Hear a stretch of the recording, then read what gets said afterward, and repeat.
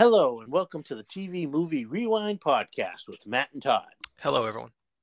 Today we're doing the 1984 low budget creature feature, Chud. Should.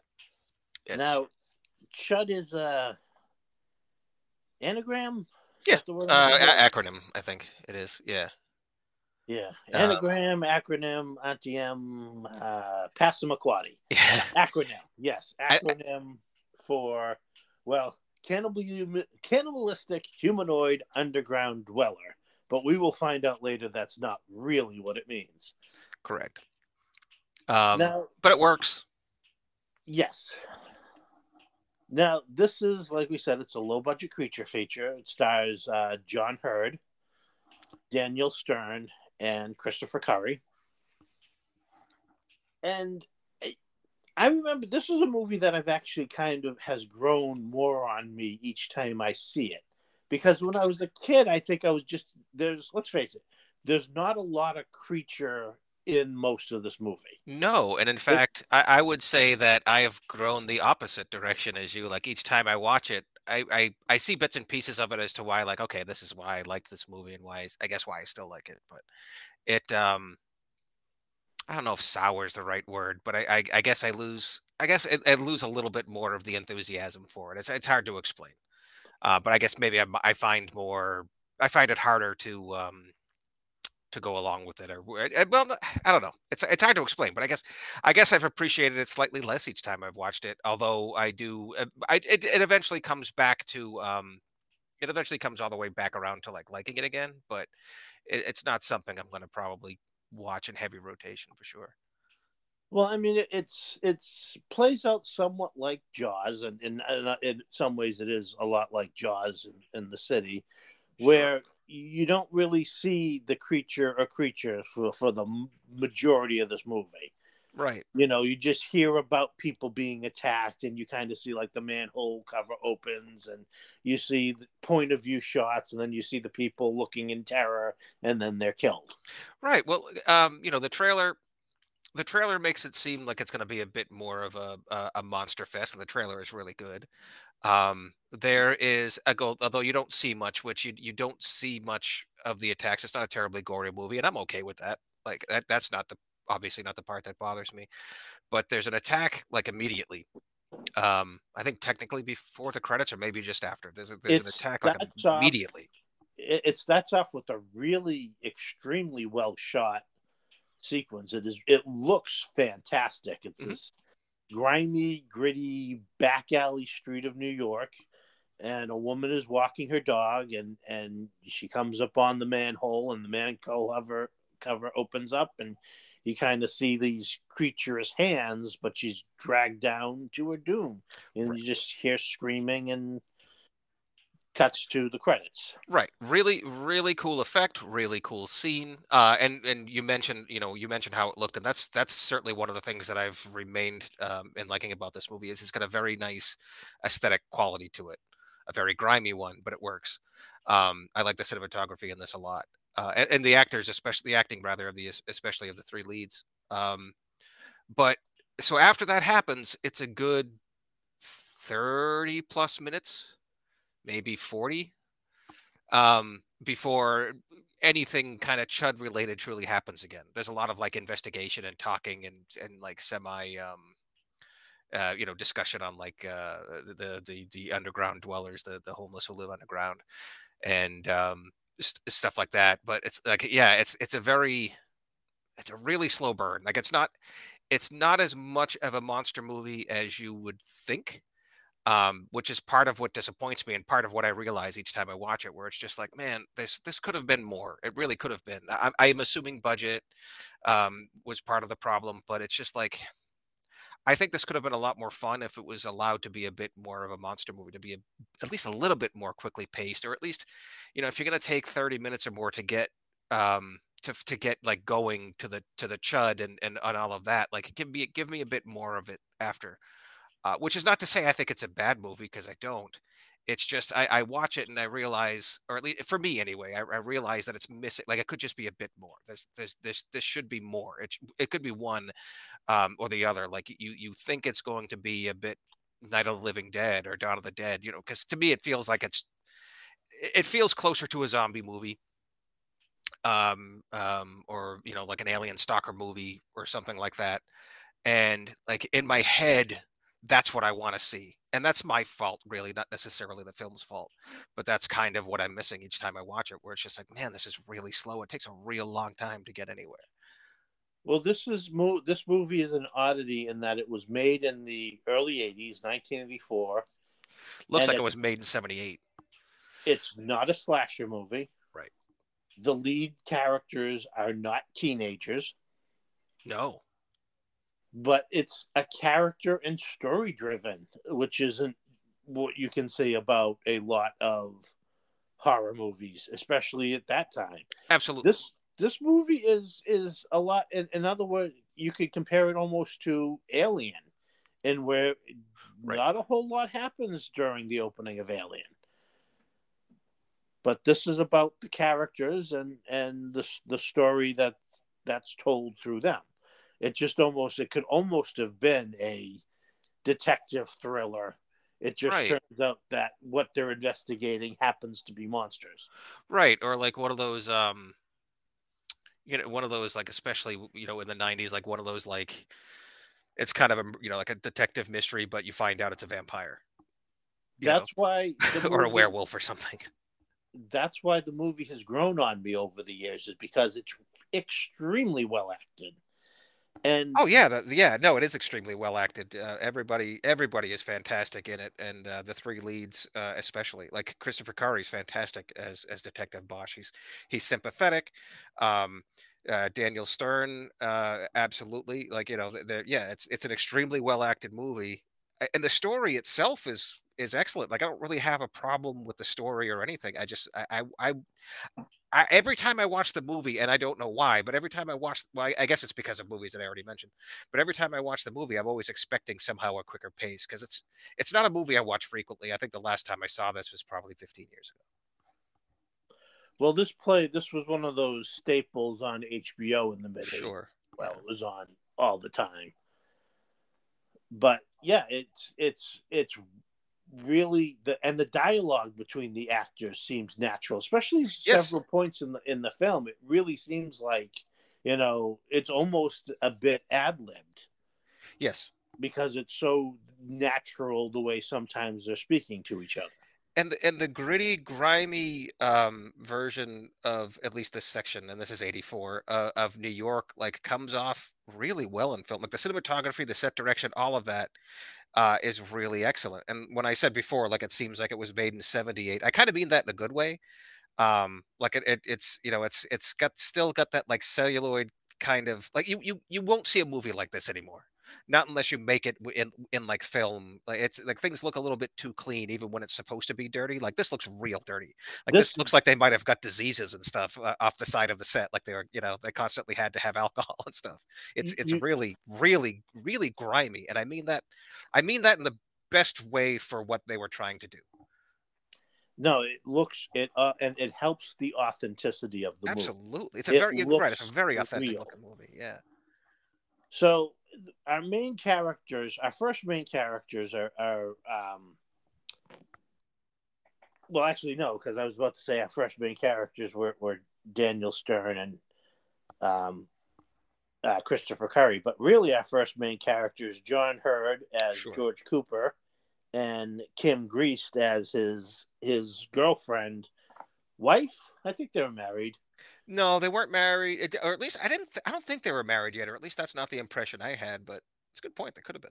So, anyways, there he's a photographer and she's a fashion model, and he had recently done a pictorial about homeless people in New York City, and we should point out that what we watched isn't the cut we watched when we were kids.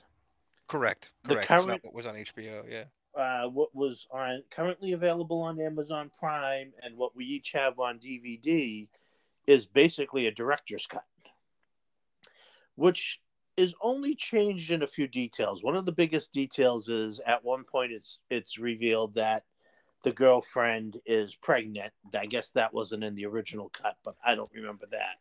but Oh, also the placement of a particular scene in the movie. I don't remember that either, but I think the movie would have been better served to cut that because that's part of the problem I had with sort of the tonality in the movie. It's like I get the stuff where they're talking about with Shepard like later on with Daniel Stern's character and Bosch going where Shepard's all rightfully concerned and at least quizzical as to like why you suddenly care about these people you never really cared about before um but like the side plot or like the side thing that scene with the kid, it's like I get if you're trying to like add something outside, but it has absolutely no bearing on the movie whatsoever. But Really. again, that's kind of what helps with the.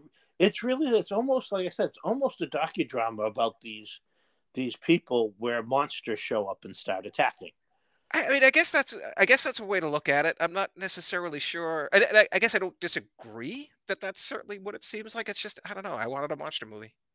It's just not. It's not that it's not a monster movie. It's just and not enough of a monster movie that I would really have hoped for. But No, what we do get is still good. Like I said, it's still memorable, still good. We wouldn't be talking about it otherwise. I wouldn't own the DVD otherwise. I just when I watch it now, like I remember why. Like okay, this is why I don't really. It's it's not like a brisk kind of. It's not like a brisk kind of movie that you can pop in like a Dawn of the Dead or something might be.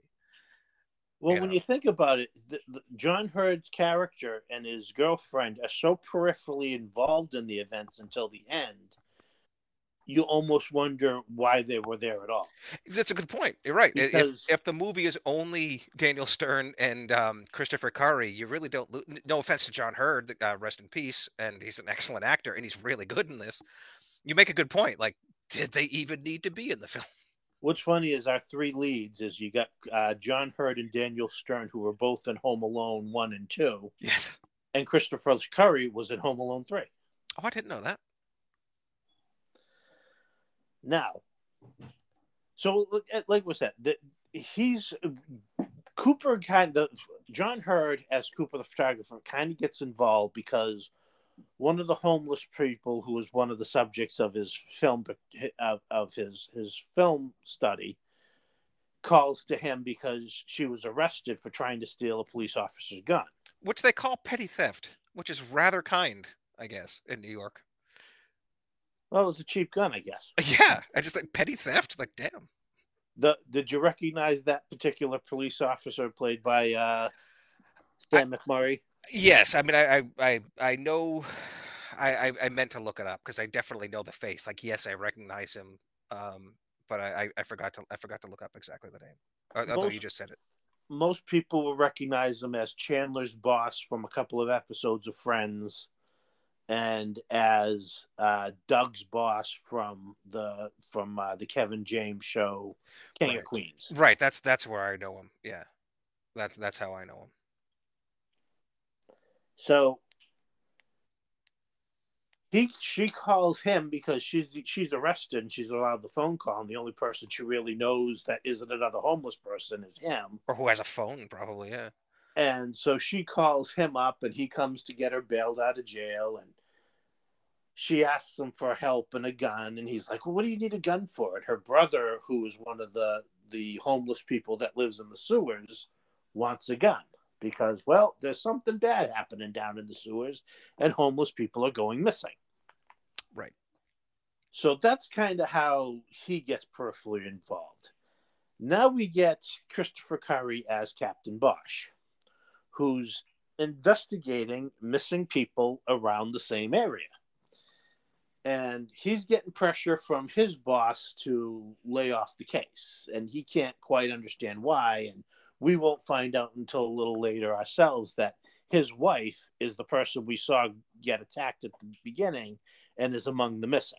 Right. So now he's truly conflicted because he's been I don't know if he's been actively covering up, but maybe not being, the most forthcoming about these different missing persons reports and weird goings ons that he's been asked to mostly ignore.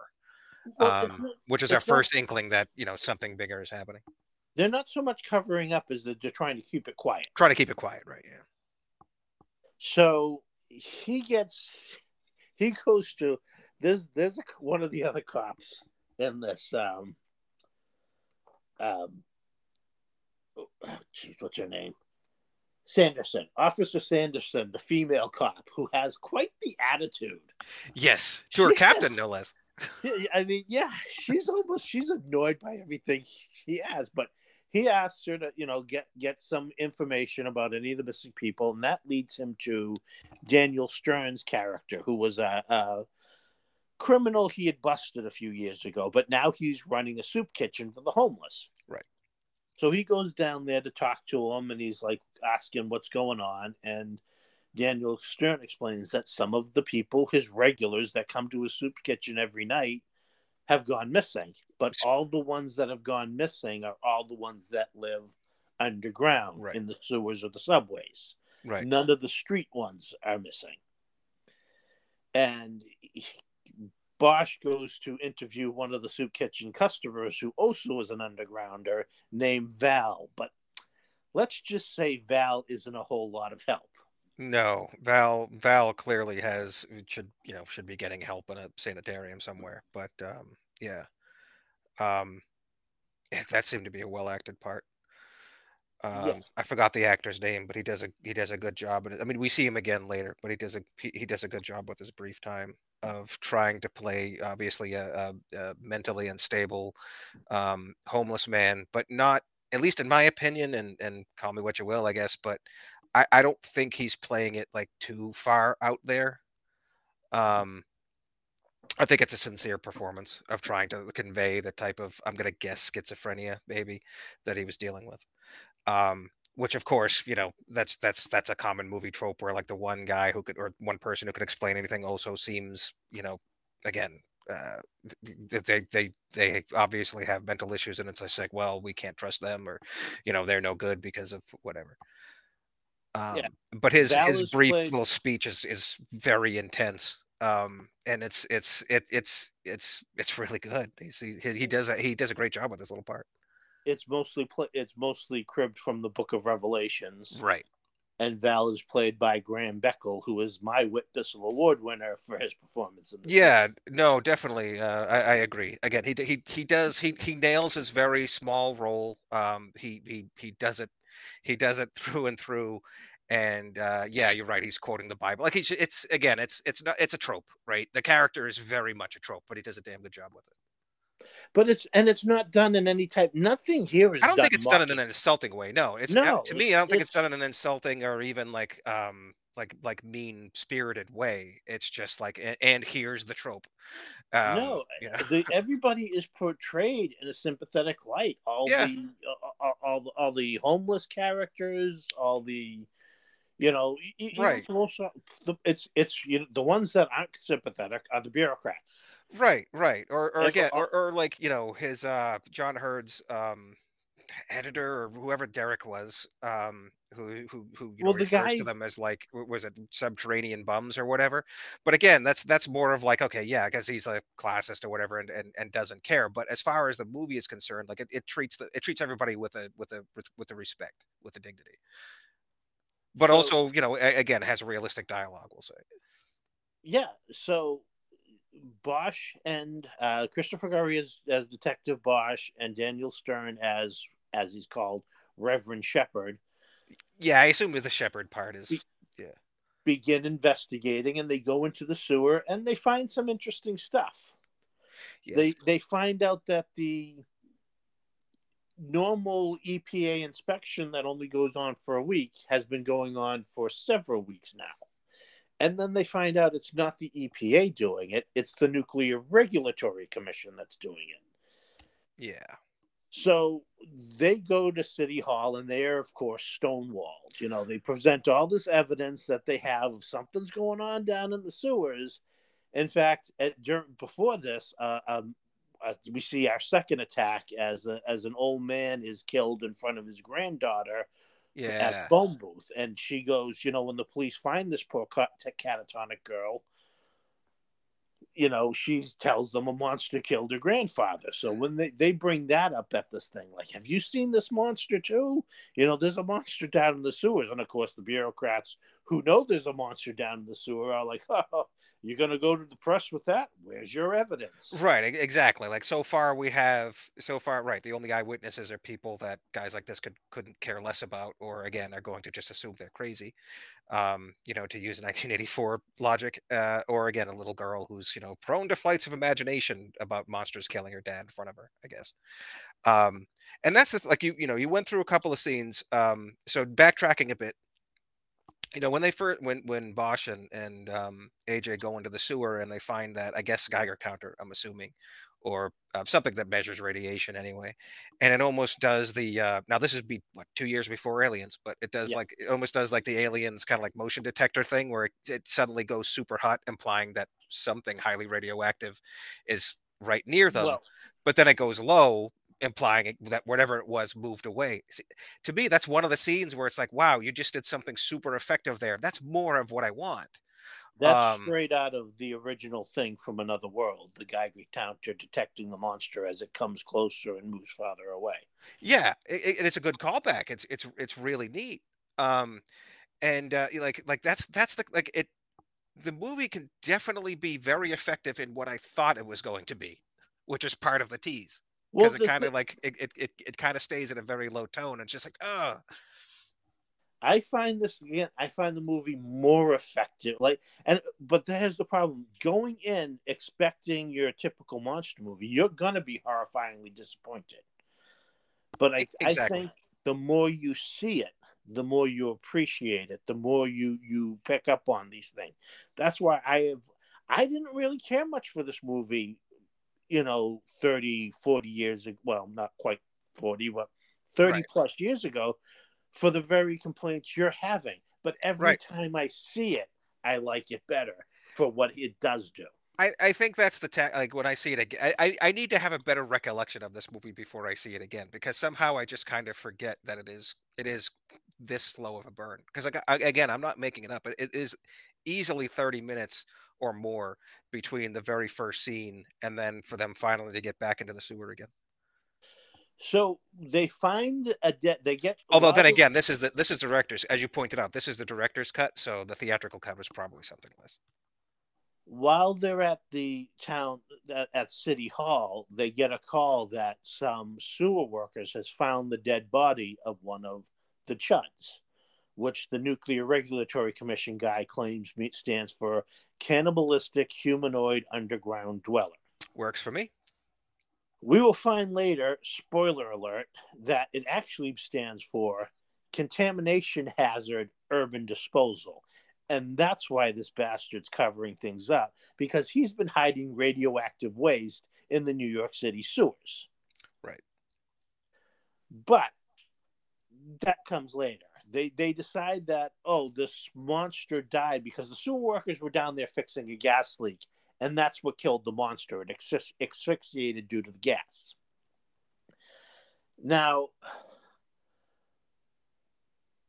while while they're deciding, like, okay, here's what we're going to do. We're going to get rid of the rest of these monsters by flooding that section of sewers with gas and suffocating them all. And the Thinking mayor, nothing of like everybody living down there that they know for a fact lives down well, there. Yeah. well, again, unfortunately, it's homeless people, so they don't really care about Right. them. But the mayor goes, "You'll blow up half the city." No, no, no, the nuclear. No, we're not doing the whole city, just a small section of Soho. Well, all right. Mayor's probably thinking, nobody there votes for me anyway, so yeah, okay. Exactly. He had to quickly check his gerrymandering map. Yeah. So while this is going on, there's also another small time reporter who's kind of has sniffed out the story that something strange is going on in the sewers, and he contacts John Hurd, and he wants John Hurd to introduce him to the sewer people that he's in, because he wants the story. Right. Right. Right. He's exactly. He's going for his whatever story of he wants it. Yeah. He wants his pictorial or whatever Now, to put in his magazine or paper. before they enact the gas suffocation plan, The nuclear regulatory guy agrees to send a team down to inspect the sewers and make sure, see if there are any more monsters down there. Yeah, we're gonna get a bunch of guys down in the sewer with flamethrowers fighting chuds. It's gonna be awesome. Well, that's what Bosch sends along with him. He's like, well, I'm going to send a squad down there with you. And this scene, I have to believe, maybe it's coincidence, but it really feels like James Cameron saw this scene, because there is a lot of similarities to that famous scene in Aliens. Yep.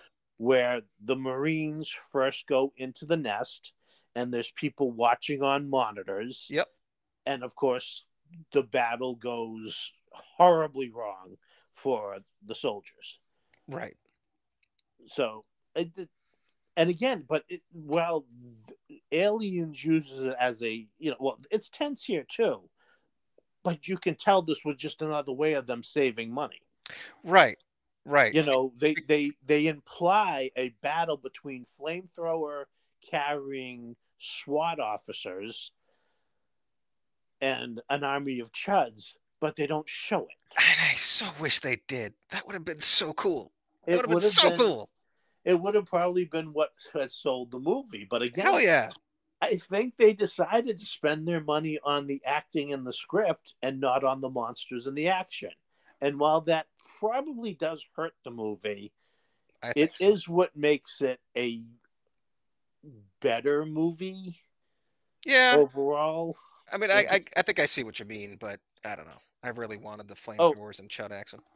The lead officer of the SWAT was played by Frankie Faison of, I would say mostly the Hannibal film series, where he played Barney the orderly. Oh wow!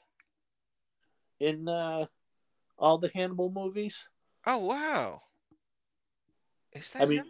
Yeah, Frankie Faison has an absolutely huge filmography.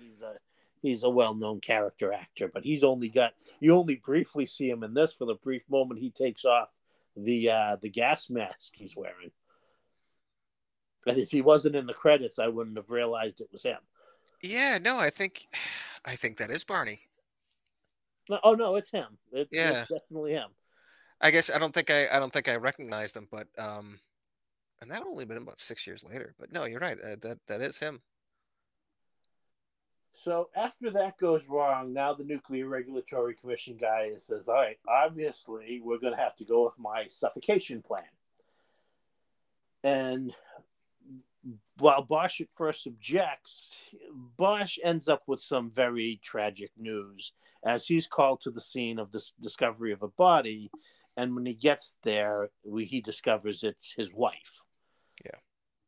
And so now he's, the two patrol officers with him are very obviously simple. Like you see the shock on his face, and one of the officers says, "Oh my God, that's his wife! Get him out of there!"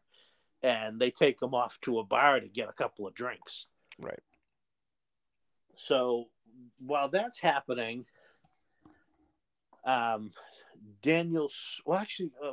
before that happens, Bosch goes to Daniel Stern's character to warn him about what's going to happen in that section of the city.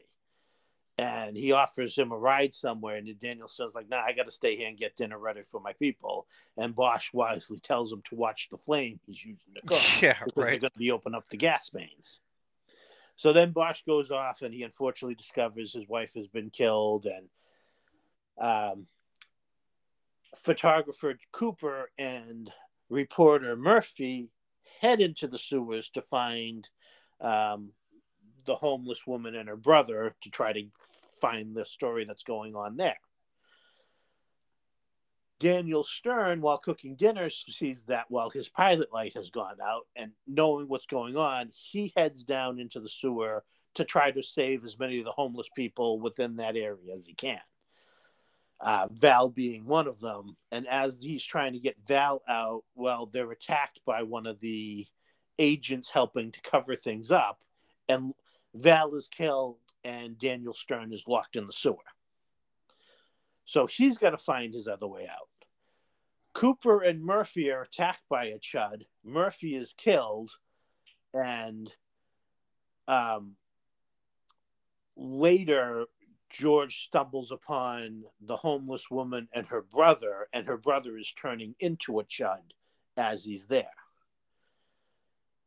He's about to be killed by the two of them.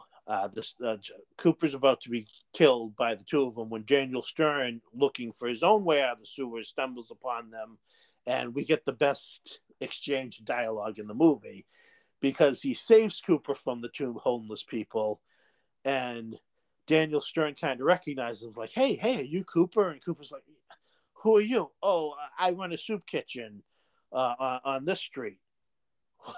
Thank God they deliver. Yeah. So unfortunately, these two guys are trapped in the sewer while they're the Nuclear Regulatory Commission guy has sealed them in and is starting to flood this with gas. Now, we see just prior to this too, there's and two more guest stars in cameo roles, John Goodman and Jay Thomas as two beat cops go into a diner and order a couple of cheeseburgers. And while they're there, they're attacked and killed by Chuds. And this is what the big break. Now it's out. Now everybody knows about it because the story's breaking. That monsters have crashed in on this diner and killed two police officers and a waitress.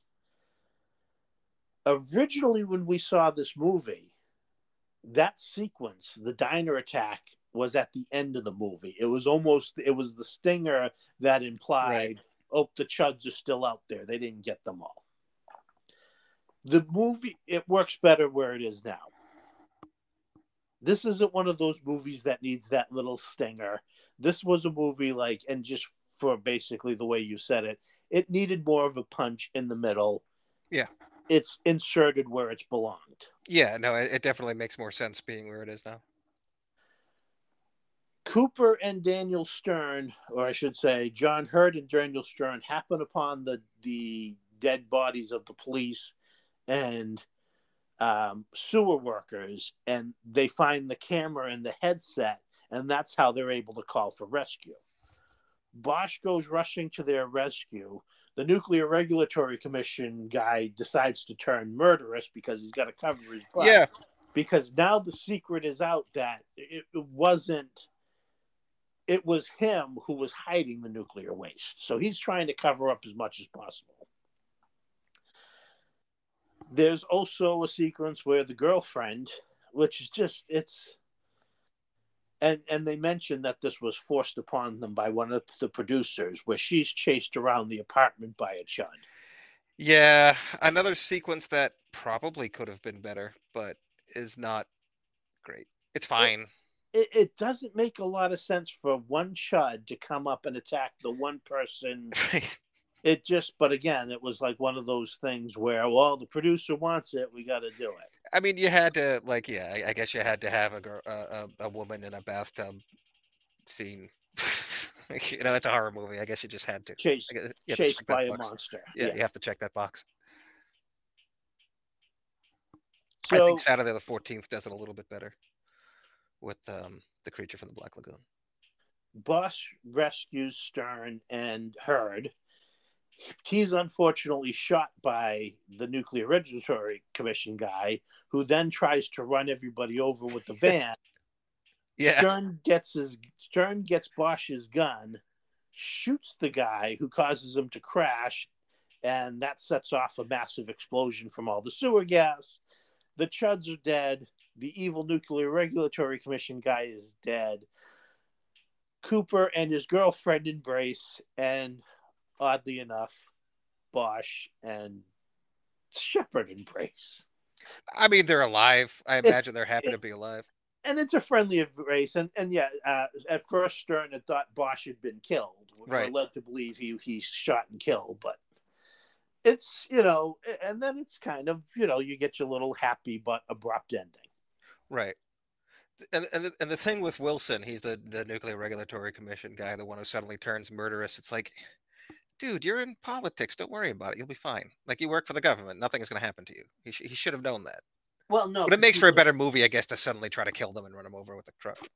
well, no, he would have been the fall guy. Yeah, All but this would have all gotten out, and while most of the people would have, yes, nothing would have happened. They need to crucify somebody. He would have been the one crucified. he'd have done It like was 6 months in jail, maybe. it was all his idea. We didn't know anything about it. Blah blah blah. But yeah, it's a creature feature, but Sure. it's very light on the creature. Right. It's a very different creature feature. I guess technically horror because it's a there are scarier elements and it is ultimately a creature movie, but it's not.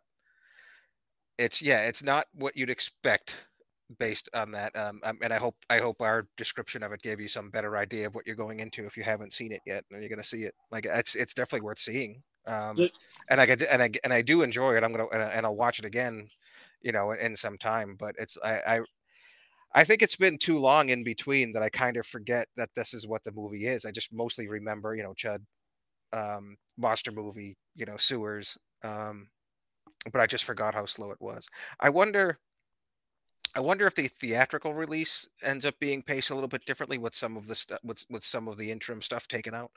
I don't know because I don't even know if there's a way to see that. But it probably is. I bet you it was a few minutes shorter and much quicker paced. yeah, But for me, the movie works. Despite normally I would be railing against it, like, oh, it's a creature feature, but where's the creature? right. But it's so well acted and the story is so well told, I ended up not minding it. Sure. And when you do see the chuds, which you don't, they're very effective. They're these creepy, glowing-eyed mutants. Yeah, exactly. And the makeup effects are good. Like one for certain thing about this movie, versus like a lot of other movies where I might be railing against that pacing much more, is that in a lot of cases, those movies are very poorly done in lots of ways. Maybe the acting's not great, maybe the dialogue is terrible, the effects are bad. Like Judd does so many things really right. The soundtrack is really good. The cinematography is fantastic. The set design is fantastic. The acting is fantastic. The story is a compelling story. The dialogue is very good. So really, it's just that one. I don't even know if it's a nitpick. To me, it's fairly significant, but it's enough to keep the movie good and keep watching it. Whereas, a lesser movie that kind of failed in other parts, I might be harping on these things a lot more because that's just what you do. Like I'm willing to forget, like most people, maybe you realize it or maybe you don't. But for movies you love, in my case, Halloween, I'm willing to forget the small mistakes. For a movie that I don't like, for other reasons, I'm gonna like rip it apart for the very things I would just completely ignore in a movie that I did like, just to have more ammunition. Like if I Well, hated Halloween, I'd be all over like, oh, it's clearly in California and look at, stuff like that. But I don't, so I don't. Well, and for me, that's the thing. Everything they do well. They do so incredibly well. Definitely. It saves the movie. Yep. I will And, definitely agree with that. Like it definitely keeps the movie elevated. It absolutely keeps the movie elevated. Halloween is actually a really good analog because Halloween is an extremely slow burn. Yes. Most of the action is, Oh yes. it starts off. It starts off with a punch. It meanders around for a while with some Yep. fantastic acting and some fantastic storytelling, and then it hits that climax where things start to happen quickly. This is pretty much the same thing. Yep. I mean, you could come into this movie just after the opening and sit down and be watching it and thinking you're watching what you're going to be watching is a police procedural. Right, right. Or even yeah, or even You'd be into this movie a good yeah. half hour before any inkling of that this is a sci-fi horror movie. Oh, totally. Totally. You're right. If you exactly, yeah, it's a good point. If you came into the movie like 30 seconds late, you might think it was about a serial killer stalking people in the sewers at most. Stalking like the homeless in the sewers or something like that. Yeah, that's a good point.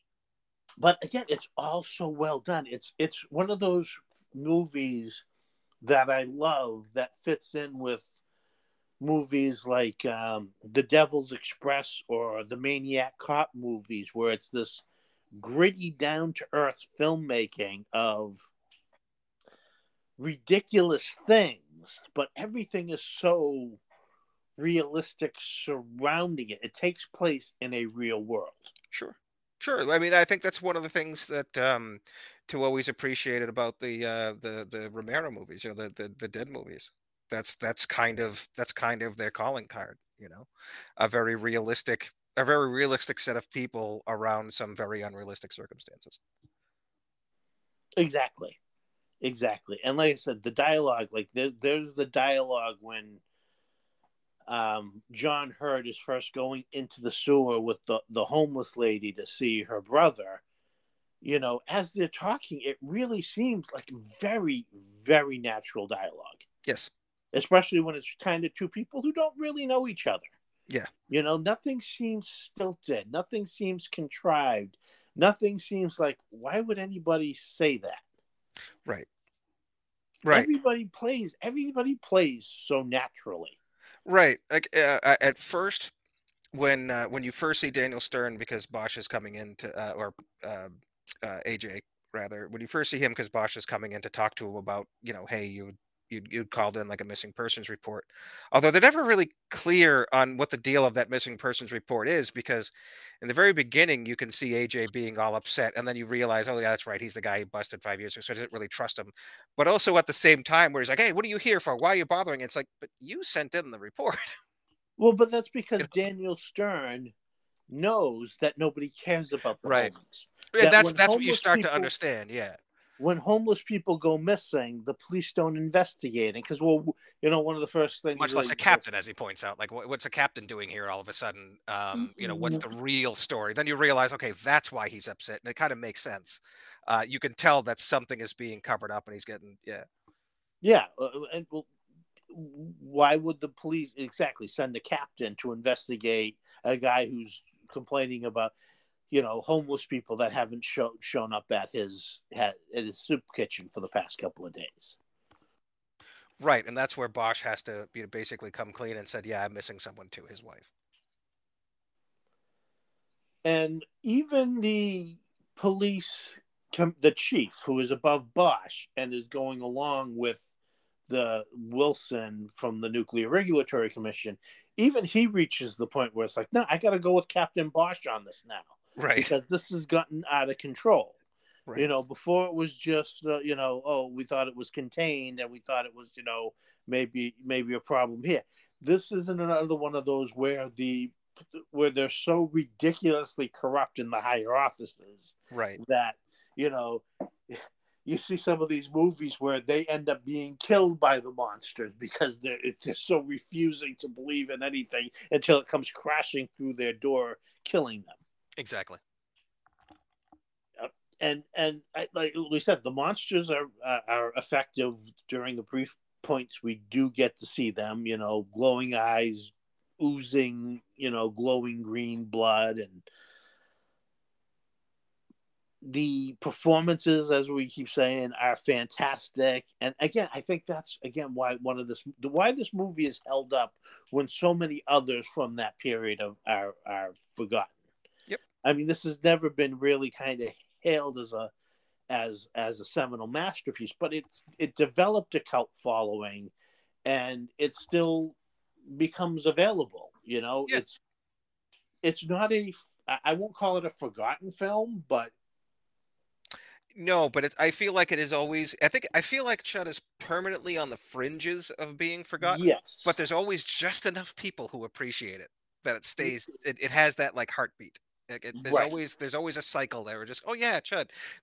Perhaps The Simpsons. The Simpsons have referenced the Chuds multiple times, or Chud rather multiple times. And that's the thing, is every time somebody else discovers it, it gives the movie another chance at life. And not because there's so many of these movies from that period too that are discovered ironically, Right. and that's what keeps them, because, oh, Mystery Science Theater spoofed it, Right. or oh, can you believe this thing? No, this is a really solid, well-made movie. Yeah. And and yeah. Well, I guess. I guess it would be technically a recommendation. I was also going to mention like Us, which has there's a, if I remember right, there's like a Chud poster or VHS or something like in the beginning, which I suppose is not at all an accidental reference to the movie itself. Not that they're Chuds or anything like that, but it's subterranean dwellers and in its own way. Yeah. Well, I The mean, forgotten, that sort of thing, that sort of theme. by the late 80s too, there was obviously, enough reason for them to decide to name a completely unrelated story Chud 2 Bud the Chud. Yeah. Do you want to talk about like you took the hit and watched that? I was never going to rewatch it. I mean, Well, which is again, and I honestly I say this as kind of a hypocrite, right? To be fair to my own ideology, like I saw that movie so long ago. I assume it was on HBO. It probably was, and I was a fan of Chud, so I'm like, oh cool, the sequel. I didn't know anything about it. And I can't remember if I even bothered to finish watching it, and I've never even given it a second glance again. Um, Now, there have been times where I trusted my instincts on that and kind of ruined myself because then I would have seen the movie like 20 years later, be like, oh man, I really liked this. I always had a very strong feeling that my instinct was correct on Bud the Chud. To never unearth that or see it again. And I don't think I've ever read a review or even a reference for anyone who's ever referenced the movie, like even in passing since. I don't think I've ever heard a single person go, "Oh no, it's actually." Um, so I'm sorry. So go ahead. That was go ahead. It seems to me. I think you did a big ask. Although I didn't ask, I wouldn't have wished this upon anyone. But you took the bullet for us, man. well, It should be appreciated. People should know this that you watched Chud 2 Bud the Chud for us just to get a refresher of what this is. I remember seeing some of it, and maybe I watched the whole thing back in the 90s. And I remember never like because it's a comedy and it's made to be a comedy, and it's one of those like, why would you make a sequel to a straightforward horror film? Why would you make a sequel and then make it a comedy? Right. It's It one thing to makes take an action series and suddenly make it PG-13, but still ultimately action, maybe just less gory, take out the sex, take out the swear, because at the end of the day, the gun flashes and explosions is all you need. I can get that. I can understand why RoboCop 3 ended up the way it did. Um, but it's a little weird to go from a straightforward horror monster almost zombie kind of thing to a comedy. That's really peculiar. Like at and, least the Living Dead movies, they were a different thing entirely. Like well, they started that way. it's clear that Return of the Living Dead and to an extent Night of the Creeps is what Chud 2 was going for. Yeah, I think so. And it's not that it's so bad, it's just that there's nothing good about it. It's a perfect. The story is basically these three teenagers. Uh, they they accidentally lose the cadaver that was supposed to be part of their science experiment at school, and in order to cover up from the fact and not fail the class and get expelled, they steal a body from another hospital, and unfortunately the body they steal is the last body that was being experimented on by the army using the blood of the chuds. So far it's pretty much Night of the Creeps. Yes, and here's the other thing: there are no chuds in this movie. They're called chuds, but they're not chuds. The chuds are mutants. Right. Big glowing these are eyes. just Yeah. these are just zombies, Huh. and they're the cheapest. They're the cheapest looking. They're the makeup looks pretty good, but there's no. This movie is not gory. It's not bloody.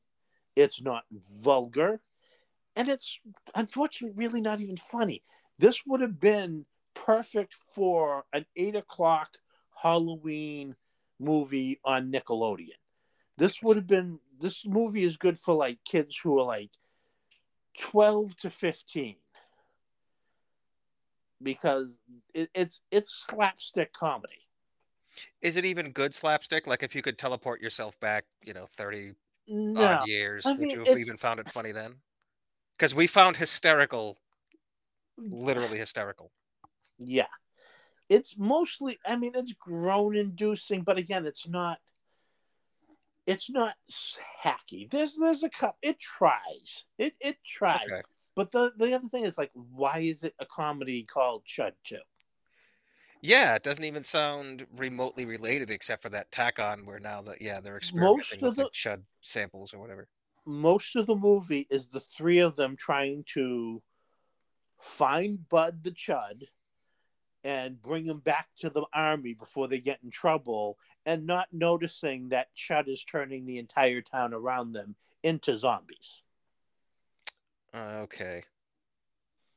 See, yeah. See, to me, the more straightforward, maybe the more obvious way of making the sequel would have been to kind of start with the same idea, which was, hey, what if the military knew about these chuds and were like, maybe we can make a weapon out of them, as one does.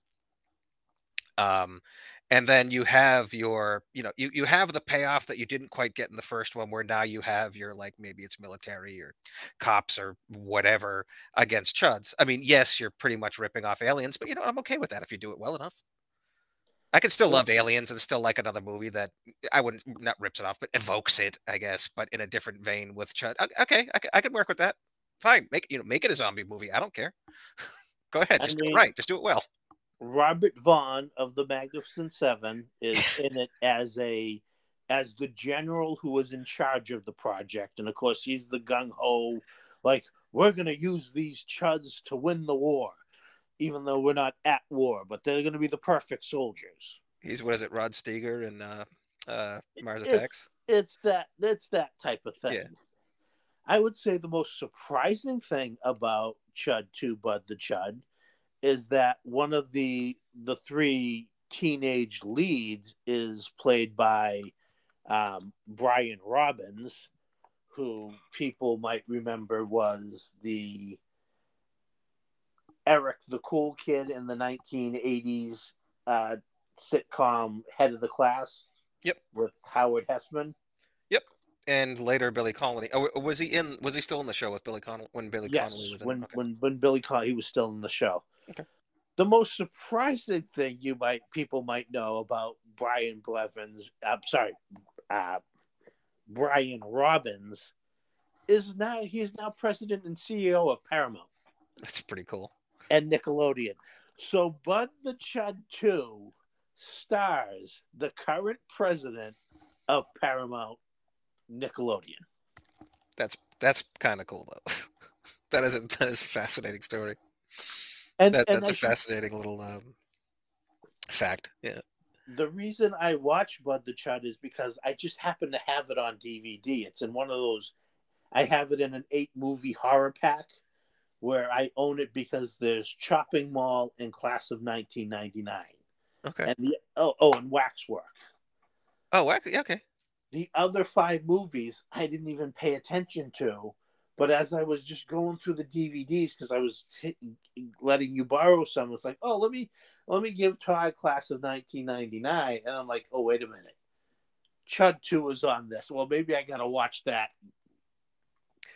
first because I fully intended to mention it during this recording, but only in passing because I hadn't Sure. seen it in over 30 years and didn't really remember much about it. I'll tell you this though, too. As I was watching the whole thing, I wasn't waiting for it to be over. While I wasn't really enjoying it, like it's not an excruciatingly bad movie. Okay. It's just not good. That's Okay. the problem. And especially if you're expecting more chud, you're going to be woefully disappointed to the point where you probably stop watching it. Like I'm pretty sure I did back in the day. Well, that and not good comedy is so much worse than not good horror. Yeah. Yeah. Yeah. We may have to bite the bullet on hysterical again, Yeah, but just I as a don't know side thing. But yeah, I'm not any looking way to forward to just. it. How do you describe hysterical to people who haven't seen it? Though it's just That's a good point. Comedies in general are just really hard. it's like trying to describe a color that doesn't exist. Yeah, that's a good point. Or that's a really good point. Because even a good comedy, it's really hard. But especially like a very visual one and parody reference movie such as Hysterical. I think yeah, I think it's just more like I think I need to see it technically more than third time, but that's just the movie where we loved it. I mean, we've talked about it a couple of times, right? We've talked about it with this movie. We've talked about it with Flash Gordon, or in Black Hole, where you go back and forth. You start one way, and then it's like, oh, this sucks, and you go back to it. Like, I wonder, should we see Hysterical again? Will we come right back around and at least see some of what we originally thought was so brilliant back when we were like 8, 8 and 11, respectively, or whatever it was? Did we suffer? Were we in a car accident where we both suffered severe head injuries? And maybe that would explain why we were convinced at the time that it was the funniest, most brilliant movie ever made. I don't know. Or again, were we too cool? Like, I don't think we were, because I think we were past our too cool phase when we rewatched Hysterical when it finally showed up on DVD to watch. Because I remember you and I both really trying to like it. Like, we were Yeah, trying. We were trying to justify how to not go back in time and just punch ourselves and just say no.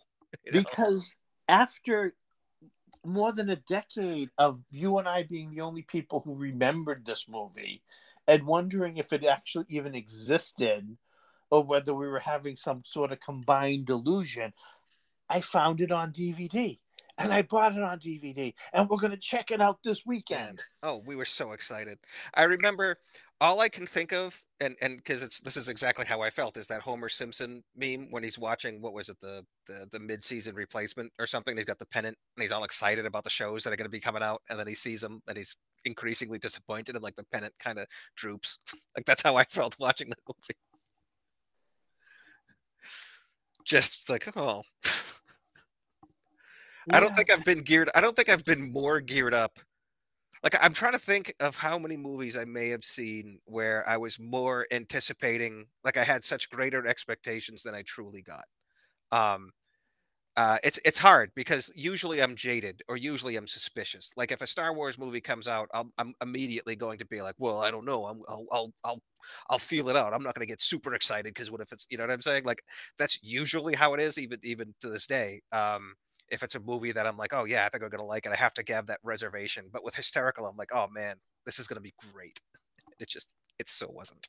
I think I want to compare it to like riddles and knock knock jokes. Those stuff you hear as Yes, a kid and you think it's hilarious, but when a kid says knock knock to you now, you groan, roll your eyes, and go, "Who's there?" that's a good point. That is a good point. Yeah, And then the kid gets to the punchline and giggles, and you're like, "Yeah, okay, good one." that's a good point. Like back in the day where you're just laughing at the word farts, you know, Exactly. yeah. A Which I pie to the definitely don't do face anymore. or a seltzer bottle gag. Right. I don't know how we got on a start. I know I did it, but I don't even remember how I got on that. Well, I guess back to Chud. Yes. We said most what we want to say about it. Yeah. No, I think we're good. I still recommend it. It's on Prime for people to check it out who have Amazon Prime, and it's probably available on a couple of other streaming. It's on. There's multiple DVD releases on. I have it as part of a 4-pack with Children of the Corn, Creep Show 2, and House. And I'm pretty sure I paid about $8 for this set. Well, So, well worth the investment there. definitely, yeah. All very good movies. I watched House again not that long ago. Still excellent. Still a really fun movie. Norm, Yeah. Norm and Richard Mole. who looks like Eddie Iron Maiden. He really does. Yeah. That's exactly what I think of too. When you see him later on. Yeah. All Um right. I forget the character's name, but Norm is absolutely fantastic in that movie. Just trying to act, like everything's kind of cool. And oddly enough, in House 2, the second story, you get Ratzenberger. That's right. That's right. All right. So, you got any other recommendations to go along with Chud? The closest recommendations to Chud I could give are again the Romero kind of zombie movies where it's as much character driven as it is the subject itself. In the case of Romero, obviously zombies. In this case, Chud. I mean, you get a bit more, well, quite a bit more zombie out of Romero's zombie movies than you do get Chud in this movies, but it is definitely unique among horror movies in that you do actually get like characters. You get relatively deep characters, not just things waiting to get murdered. I'm going to recommend a movie that I think you kind of expect Chud to be, and it's not a good movie the way Chud is, but it's called The Dark, and it stars Richard Widmark as a police detective. And when they were making The Dark, they were making The Dark as a zombie movie. But during the time they were making The Dark, they decided zombie movies don't sell. So they added on lasers coming out of the zombie's eyes and decided he was an alien. Okay. It's as not good as I made it sound, but it's like I said, it's almost what you're expecting Chud to be. Okay. But it's not worth seeking out. Oh, I think it is.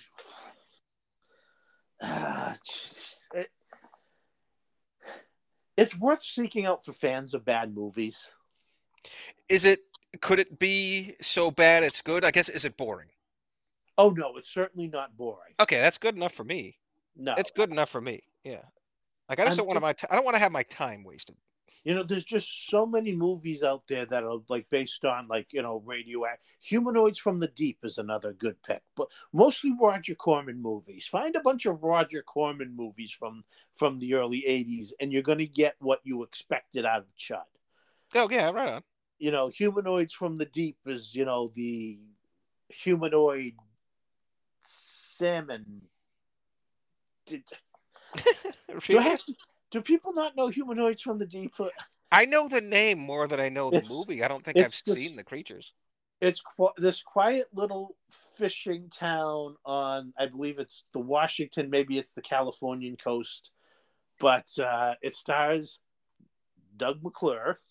Nice. And Vic Morrow. And it's about, this fishing village that a cannery wants to open up. And no, I shouldn't say village. It's a small town. Okay. But it's, most of the people who live there make their living fishing.